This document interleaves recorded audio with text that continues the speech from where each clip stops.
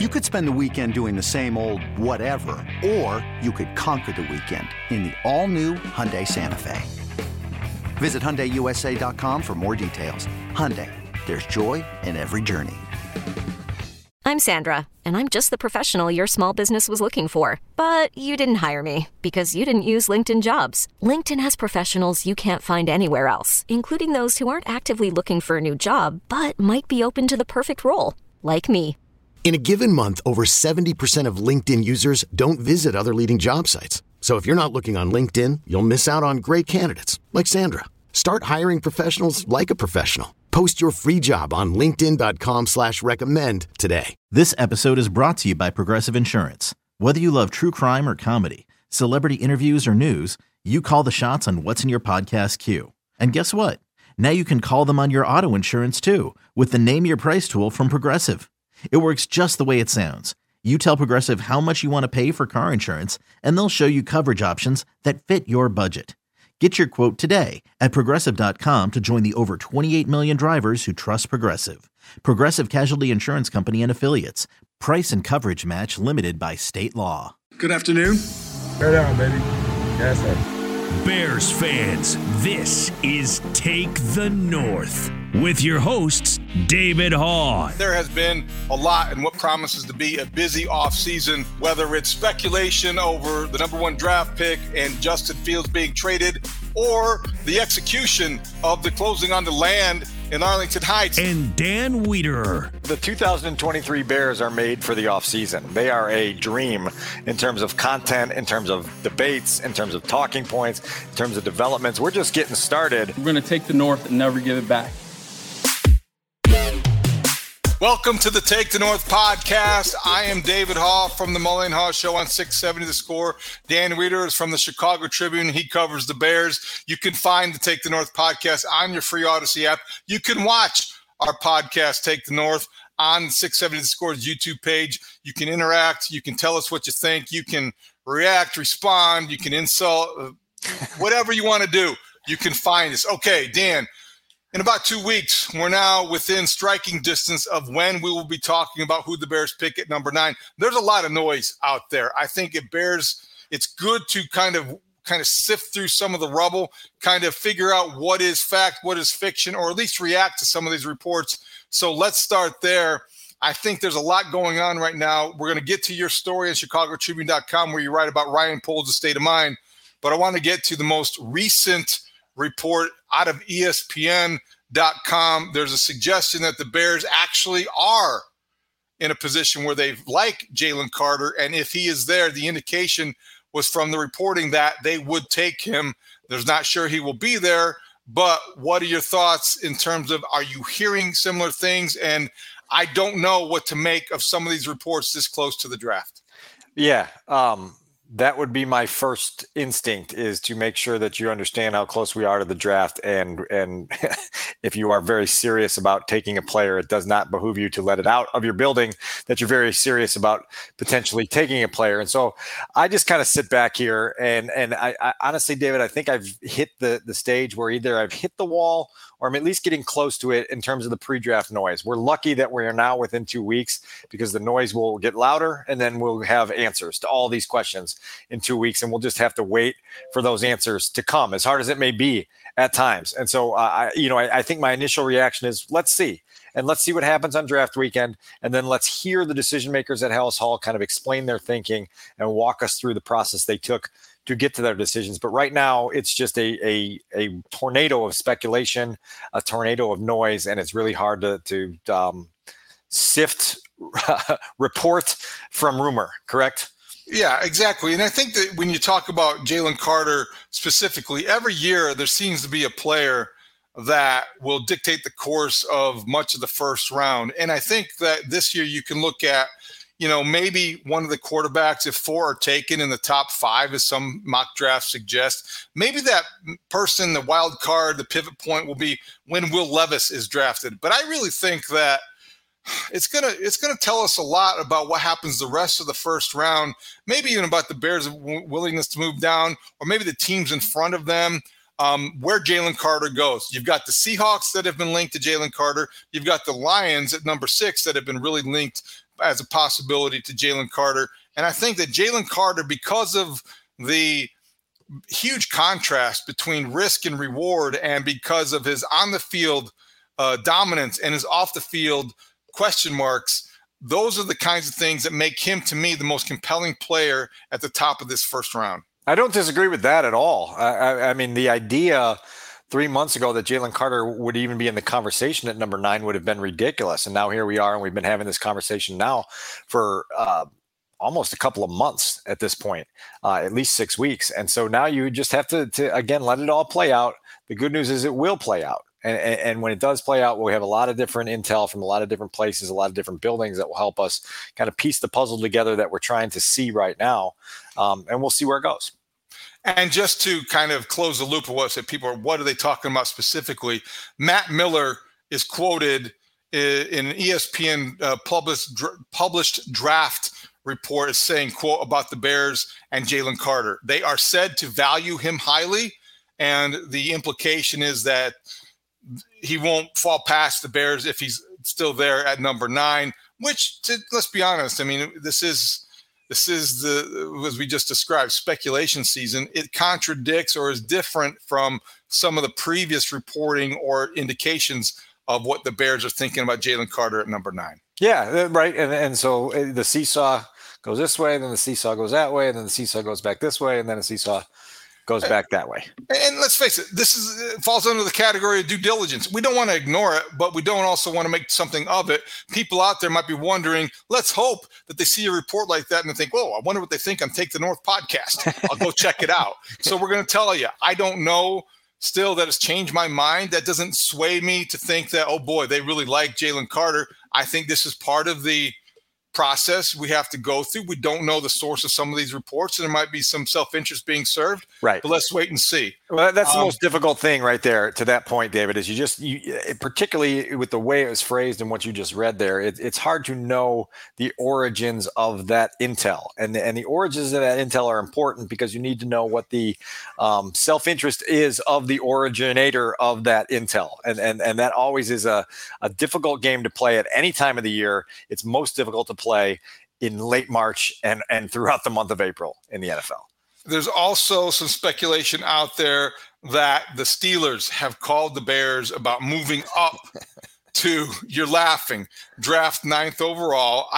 First of all, before we get any further about like the possibilities and what they're looking for, the Steelers are at 17. They want to move up to 9 to maybe get to a guy who's not going to be there at 17.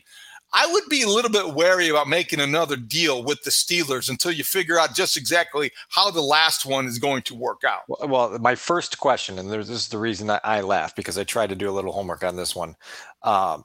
What is the origin of the Steelers coming up to number 9? Where did you first hear of this?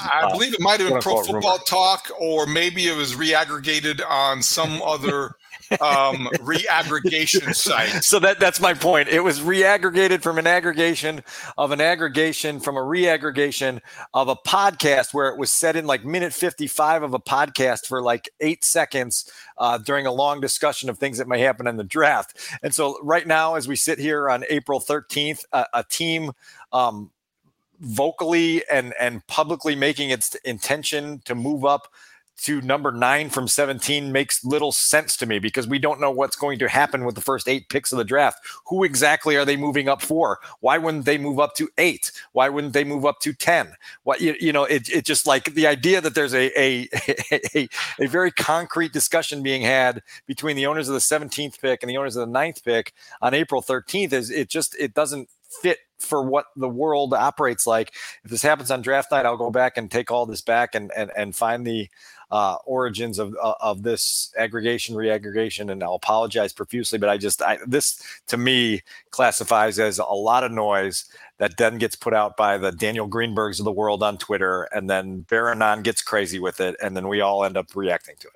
Happens every year, and I guess it falls under the category of due diligence, but maybe that's even overstating it. Knowing how to speak and understand a new language can be an invaluable tool when traveling, meeting new friends, or just even to master a new skill. But it's not always simple when you're bogged down by textbooks and structure classes. That's why so many people trust Rosetta Stone. Rosetta Stone is the most trusted language learning program, available on desktop or as an app. It truly immerses you in the language you want to learn, like Spanish, French, Italian, Chinese, and more. You won't just be studying English translations. The Rosetta Stone intuitive process helps you pick up a language naturally, first with words, then phrases, then sentences. Don't put off learning that language. There's no better time than right now to get started. For a very limited time, listeners can get Rosetta Stone's lifetime membership for 50% off. Visit rosettastone.com/rs10. That's 50% off unlimited access to 25 language courses for the rest of your life. Redeem your 50% off at rosettastone.com/rs10 today.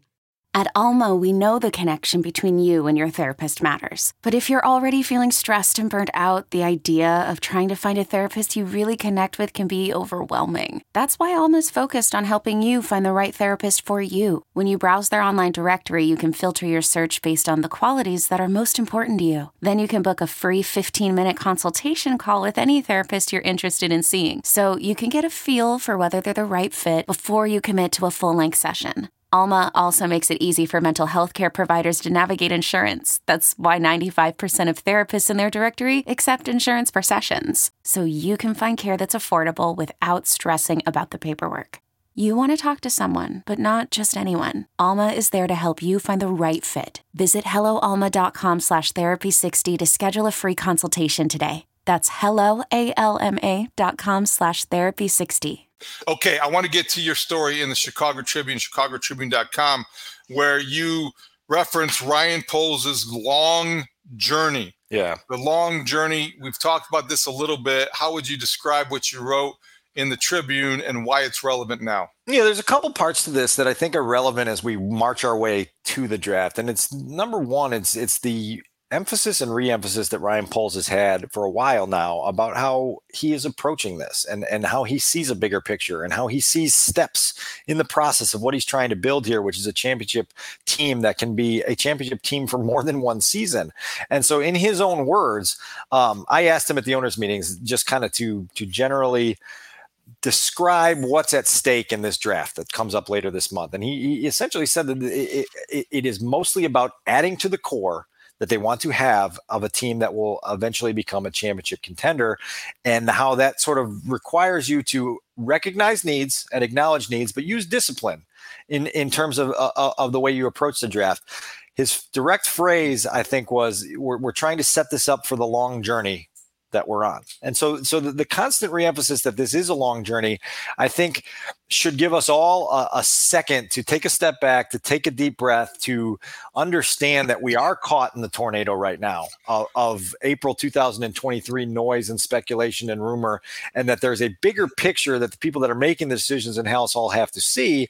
And some of that comes with the idea that, look, like, this isn't a one opportunity, a one at bat attempt for Ryan Poles. He's going to get 10, maybe 12 chances to swing this draft. He's going to get more chances to swing next year with 2 first-round picks. He's going to get more chances to swing in 2024.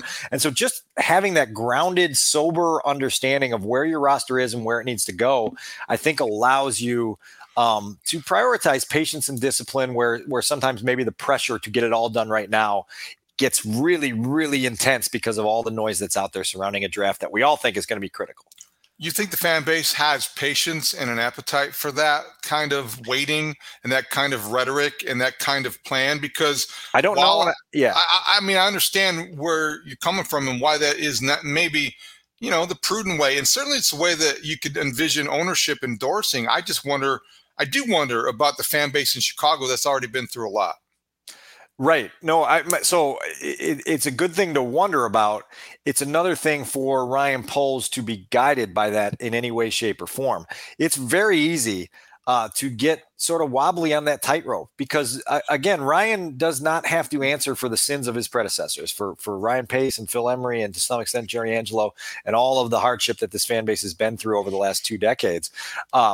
What he has to answer for is himself and the work he puts forward and the approach that he takes to it. Now, that's a lot easier said in principle than it is done in reality, because eventually the patience wears out, and all of the forgiveness that Ryan was afforded in 2022 is going to expire.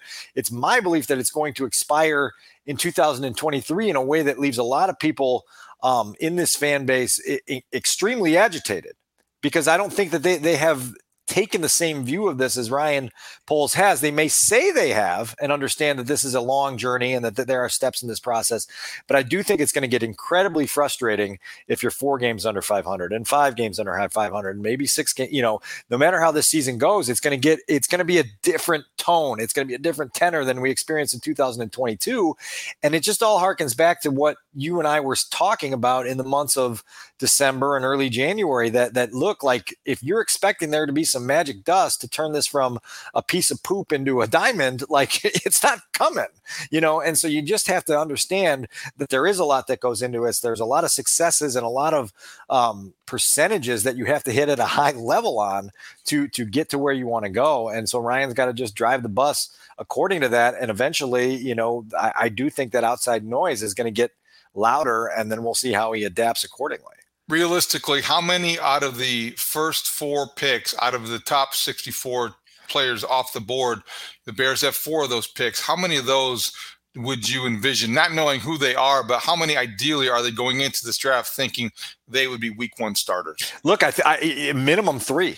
And ideally 4. That's the state of your roster right now. There is no one at any position that is locked in as a 2025 have to have blue chip crown jewel of this football team. And so you're trying to find answers everywhere you can find answers, to have premium picks, to be able to pick in the top 10, to be able to then add a couple second rounders, to then add the first pick of round 3.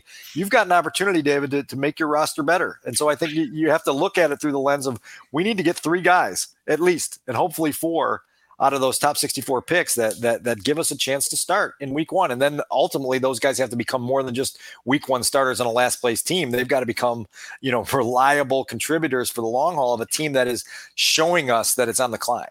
We talk about the report or rumor about the Steelers trading up, which is very vague, I think, in just general in terms of a report. But I wonder this philosophically, when you see some of these mock drafts, we talked about Mel Kiper's the other day, which I thought was a little unorthodox for somebody whose expertise is in this exact thing. And this is his Super Bowl, essentially.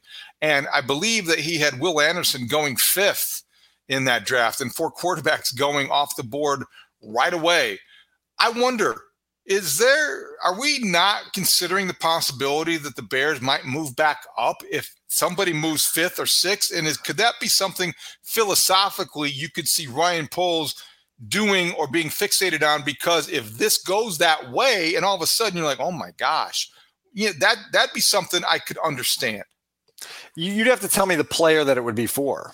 Either I think Will Anderson, or possibly, if they are in love with Jalen Carter, possibly him.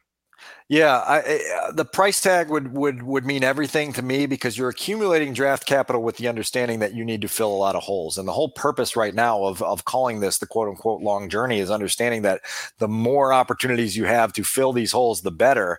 And so it better be someone beyond special that you then go away and spend some of that capital on. I would be more intrigued by the idea of the Bears moving on at 9 and maybe going back to 13 or 15 or 17, whatever it may be, right. Because then you potentially could still get guys that we've talked about on this program, Bijan Robinson, Jackson Smith, and Jigba in the lower teens.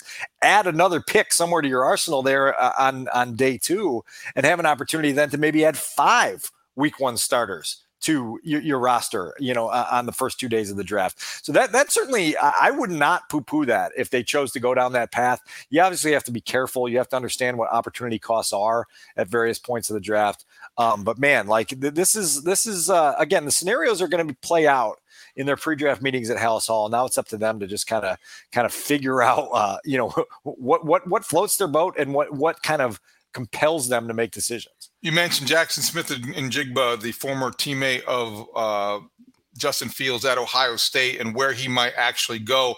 in the draft. It brings up the conversation you had with Tyke Tolbert, the Bears wide receivers coach. And I thought it was interesting how you described it, how speed is what he seeks most in a receiver. And you asked him then what is the most hardest to read or the thing that disappointed him the most or misjudged. And he said the same answer, speed. So it's not always what it seems. And my head went immediately to Velus Jones. Drafted him. The Bears drafted him last year in the 3rd round, and the biggest selling point was his speed. But you need more as a wide receiver. How would you characterize what your conversation was like with Tyke Tolbert? Because that was pretty good stuff. It was a fun entry point, that little anecdote that you just shared about speed being the thing that is most attractive and also the one that has burned you the most, to a deeper conversation about kind of how you go through as a receivers coach who's been in the league for almost 2 decades, just feeling out what you want to see in receivers, how you go about doing your homework, how you provide the input to your head coach, your offensive coordinator, and your general manager so that they can figure out kind of what they're looking at, as you go through some things. I did think it was interesting that Tyke said that he's really drawn to guys who know how to cut and separate, and mentioned that in 2003, when he was entering the league as a first-year receivers coach in the NFL, he had Anquan Boldin in Arizona, a guy who ran a 4.71 40-yard dash at the combine and was considered on draft weekend to be really slow. And the Cardinals went out and used the 2nd round pick on Anquan Boldin. And lo and behold, he had 100 catches and 1,300 yards and wound up in the Pro Bowl as a rookie and went on to a career where he had 13,000 receiving yards and 80 touchdowns. Nice get there. And so you understand that there is something in this league that calls for separation, right? And the ability to cut and separate. It's one of the things the Bears love a lot about DJ Moore, is that he has those smooth, sudden movements to him that allow him to cut and separate. And so again, I think there is an idea here that the Bears receiving core is better right now. You got DJ Moore, Mooney, Claypool, you got Velus Jones and Equanimeous St. Brown, but it could be even better than that. And the idea that they could potentially swing at receivers on day 2 as early as even in the teens, as we talked about with JSN. But if you want to swing at day 2 with one of those first 4 picks and get Justin another playmaker, then go for it. I listed a few names in there. Michigan State's Jaden Reed, Josh Downs of North Carolina, Jalen Hyatt, a speedster from Tennessee. I don't know if that'll give you any reflux. Cincinnati's Tyler Scott, and then a kid from Princeton. I don't know if I'm going to pronounce this right. It's Andre Ivosovich, something of that nature. But those are 5 names that could make sense for the Bears in that mid-50s, early 60s range if they wanted to add another playmaker to that receiving core. I turned on the Cubs a little late. Do we know how DJ Moore fared in throwing out the first pitch? Did he go heat? Did he go breaking pitch? Was it across the plate? I have not seen. We have to get that video and see what's there. Yeah, we'll have to work on that. Okay, so Dan, before we move on for some of this draft speculation, there are a couple things that we go into. You always want to keep an open mind. I always try to keep an open mind, but in reviewing some of this stuff and doing our due diligence, there are 2 things that I think conclusions that I've already reached, and maybe prematurely. Number 1, we mentioned it. If the Bears move up and trade up, and it's to get the number 5th overall pick for whatever reason, scenario, the drafts are hard to figure, but I would think I'm against them trading up unless they can get Will Anderson at 5 or 6 or somewhere in that range, because the mock draft that Mel Kiper had, I think the Lions were getting Will Anderson at number 6. If that's the case, I would do everything in my power if I'm Ryan Poles, move up to number 5 and take Will Anderson to keep him away from the Lions. You don't want Aiden Hutchinson and Will Anderson coming at you coming at Justin Fields for the next 5 to 10 years. So I would be okay with that. That's number 1. The second thing to that is that if you are at number 9 and they end up taking the offensive tackle from Tennessee, I will have thought that they should have moved down. I think that, that's a very general thing to say, but Darnell Wright is not, to me, somebody based on evaluation, based on just seeing some of the tape, based on the other tackles available. If they take Darnell Wright at number 9, I will have thought they could have moved down and accumulated another asset or 2 to do that and still gotten an offensive tackle they could live with. So those are right now, as I start to formulate ideas 2 weeks before the draft, those are 2 that I feel pretty good about. All right. Well, 2 things to that last point. Number 1, moving down is only possible if someone wants to move up. I think that there's kind of a thought process sometimes amongst people that follow the draft is like, if you don't like somebody at your pick, just go ahead and move down. Somebody's always coming knocking on your door. It doesn't always work that way. Somebody's got to be compelled to come up and get what you have. And so if you are left choosing at 9, you just have to make sure you're really comfortable with the discussions you've had to establish your board and know where it's at. If you have chosen beyond a shadow of a doubt that Darnell Wright is a better tackle than Skoronski or Paris Johnson or Broderick Jones, and that's the move you make, well, then you're going to have to explain it to people. I also think that one of the biggest question marks about Darnell Wright coming into this draft is how quick he is and how agile he can be. And that seems to be something that Ryan Poles prioritizes with what they run in their offense with the Bears. And so that question mark would linger for me as well. Again, I'm really happy that we're in the final 2 weeks of mock drafts and speculative conversations. I think our buddy Brad Biggs is going to have his next mock draft this weekend. I do not know, as we sit here recording, which direction he's going to go with the Bears pick at number 9. That'll give us something else to talk about next week. And as you know, there's probably been 10 to 12 names that have been linked to the Bears in mock draft worlds since February. And there'll probably be 1 or 2 more surprise twists before we actually get to draft weekend. Wow. I didn't know Biggsy was working on his over the weekend. I cannot wait for that. I need to definitely get in touch with him to try to influence him to come to, just to kind of give him something else to think about and see how he takes my suggestions. You know how to reach him, so get on the phone after this, and then we'll see how convincing you can be in getting him to change his approach. All right, there are a couple other things I want to get to. Any other draft nuggets before we move on from the draft possibility, speculation, rumor, or innuendo? No, look, like it's all out there. It's all out there.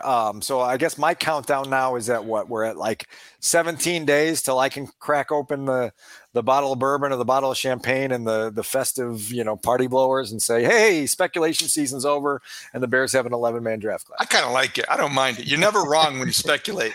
Hiring for your small business? If you're not looking for professionals on LinkedIn, you're looking in the wrong place. That's like looking for your car keys in a fish tank. LinkedIn helps you hire professionals you can't find anywhere else, even those who aren't actively searching for a new job but might be open to the perfect role. In a given month, over 70% of LinkedIn users don't even visit other leading job sites. So start looking in the right place. With LinkedIn, you can hire professionals like a professional. Post your free job on linkedin.com/recommend today. Hey, I'm Brett Podolsky, co-founder of The Farmer's Dog. We make fresh food for dogs. We started the company when we saw what a huge difference it made in my own dog, Jada, when she stopped eating ultra-processed kibble and started eating fresh, whole food. The Farmer's Dog food isn't fancy. It's just real food delivered to your door in pre-portioned packs. It's better for them and easier for you.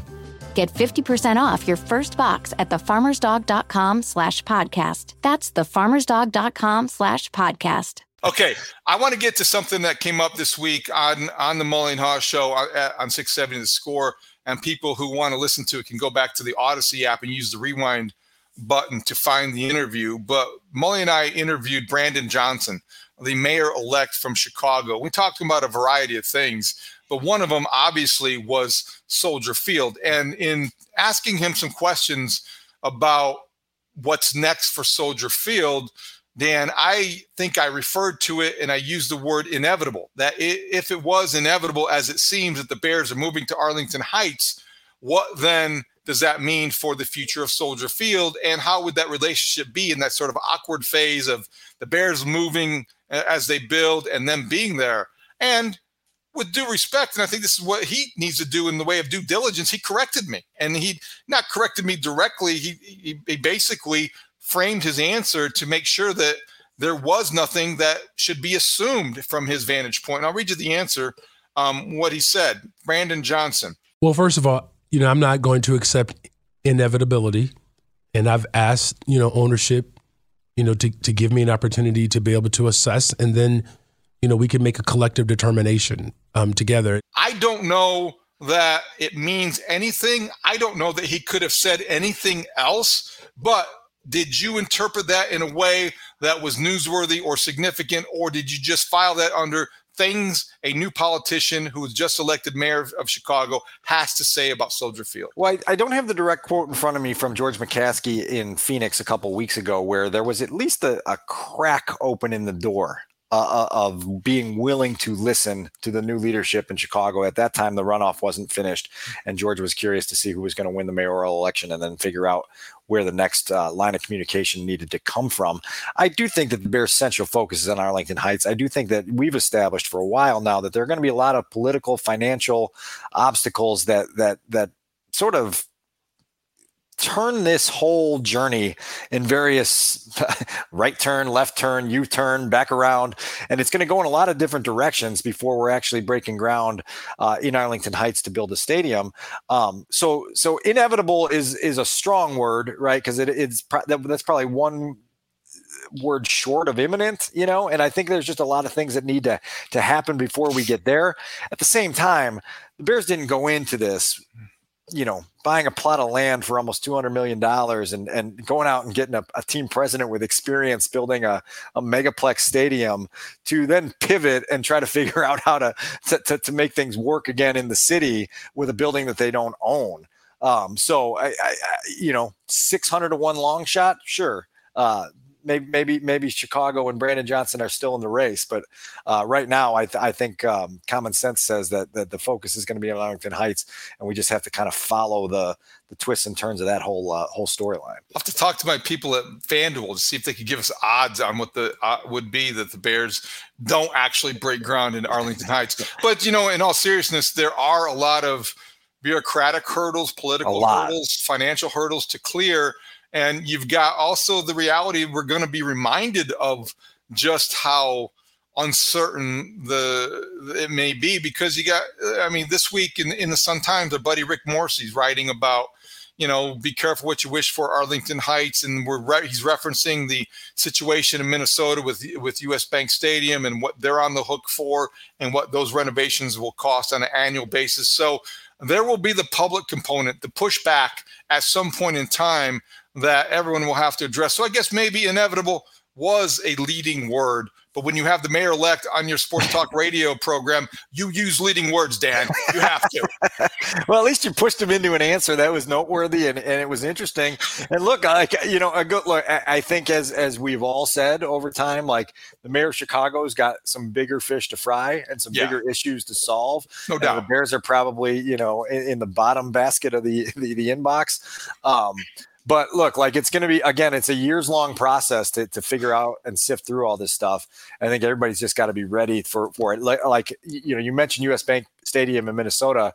I obviously was up there during some of the crazy twists and turns in that, and I had forgotten that they had essentially committed to building the stadium in Arden Hills, Minnesota, and had a press conference and artist renderings and things that looked wonderful. And you're like, oh, the Vikings in Arden Hills, and then you look back 10 years later and you go, oh yeah, that fizzled, and it ultimately just became like a pawn in a chess game that you didn't know which direction it was going. It's instructive. There's no doubt about it. And speaking of that building project, it leads us to our final point. So Kevin Warren, the new president of the Chicago Bears, officially takes over Monday, April 17th, which means Friday, April 14th, is Ted Phillips' last day at Halas Hall. I guess they're going to go out at 5:02. They're going to paint over his parking spot. It's no longer going to say Ted parks here or whatever it says. But I don't know that there's anything other than semantics and paperwork that will reflect this, Dan. But the end of an era officially at Halas Hall Friday at 5 o'clock when Ted Phillips makes his way out of the building, and Kevin Warren will replace him officially on Monday. And then I suppose if they haven't already, the one-on-one individual meetings will commence with everybody giving him their suggestions about what they want to change. So that was what I was going to say is two parts of the significance here. Part one is that, Kevin and George told us in Phoenix that Ted was going to be hanging around as a consultant. He was there. He's going to be on speed dial. Anything that he can do to help Kevin make this transition, he will still be kind of involved in helping that bridge be crossed. Number two is that first official day is the day that Kevin Warren promised to start doing those individual interviews with every single person who works for the Chicago Bears and learning more about what they want, what they see, how he can help that become a better workplace, a more successful operation. That to me is going to be fascinating. I'm really interested to put a bug inside Halas Hall and get the transcripts of every one of those interviews, because I think that if they're honest, if they are candid, if they are forthright, you are going to, in Kevin Warren's seat, going to learn a lot about the Chicago Bears from the people that know it best, those inside the building. Fascinating stuff that's going to come across his desk really soon. I cannot confirm this, but I have heard through the grapevine, Larry Mayer from ChicagoBears.com has blocked off 2 o'clock to 5 o'clock, a 3-hour window for an airing of grievances Monday afternoon. We'll find out if there's anything to that report, but Larry has a lot to say and many ideas to offer. I was told that it was going to be from noon to 2 because that would allow it to be lunch with Larry, which is obviously the staple of Larry Mayer's world. And so I like Larry knows Yes. a little bit about that building. I think lunch with Larry, why not? They can monetize his madness and go see how many clicks he could create. That's all part of his job and the beauty of being Larry Mayer.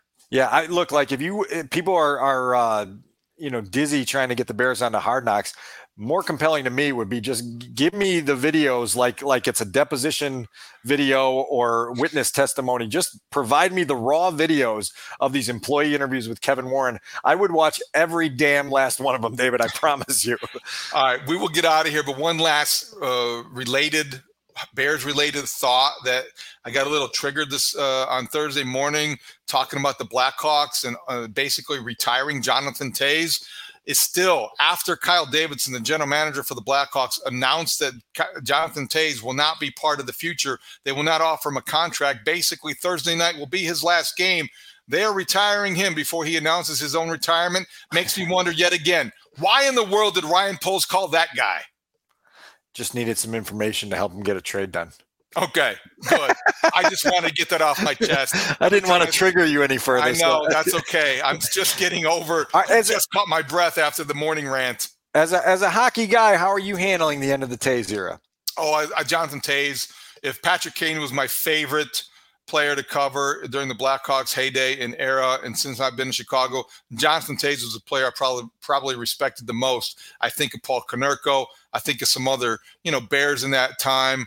And I think of Jonathan Toews as a guy that represented the organization as well as he could through some very difficult times. And now when his body is betraying him, I am going to miss Taser. Wasn't always flashy, and that was the beauty of what he brought. 3 cups, one of the best ever to do it in a Hawks sweater. Number 19 one day will go in the rafters. I think he deserved it a little bit better. And I would have maybe talked to him to bring him back. And I did make a Bears parallel here before we get off. Brian Urlacher wasn't offered a contract, kind of ushered out the door by Phil Emery. He had more value to the Bears than he did the rest of the league. Likewise, Jonathan Toews has more value to the Blackhawks than he does to the rest of the league. Even if he retires, it doesn't make what his last days as a Hawk any more right than they feel right now, which feels kind of wrong. So I am not going to say anything else before I get into another rant. So, well, my last thing on this is that the end of the Urlacher career as a Bear was instructive to me on how cruel this league can be, because not only was it the idea that the season ended and he was just sent out the door via basically a press release from Phil Emery, but it's the idea that the last play he played as a Chicago Bear was chasing down Russell Wilson in a game that the Bears were like ready to win and then blew, and then the season fell apart, and then the next thing you know, you're like, wait, that's it for Brian Urlacher's legendary career here. And it was that first like slap in the face, hard, cold reminder that like when your time is done, it's just done in this league. And very few guys get to go out on their own terms. And it's usually a very, very cruel ending for most guys that play in this league. Especially in Chicago. It seems like especially in Chicago, the exits are clumsy. It seemed a little bit clumsier here, but we digress. Okay, Dan, there's a lot that we're going to still have to get to next week. We haven't even touched on our trip down memory lane with Dan Bazine and our columns on Mitch Trubisky and a lot of other stuff we will get to next week. But we're going to wrap things up today because there's not much else to speculate about, and I'm sure there will be by the next time we gather. I guarantee you there will be. So for Dan Wiederer and Adam Studzinski, I'm David Hoff on the Mullen Haw Show. You can find Take the North podcast on the free Odyssey app. You can watch us on the 670 Scores YouTube page. Thank you for listening. Download, listen, and subscribe. We will talk to you next time. Great talk. See you out there.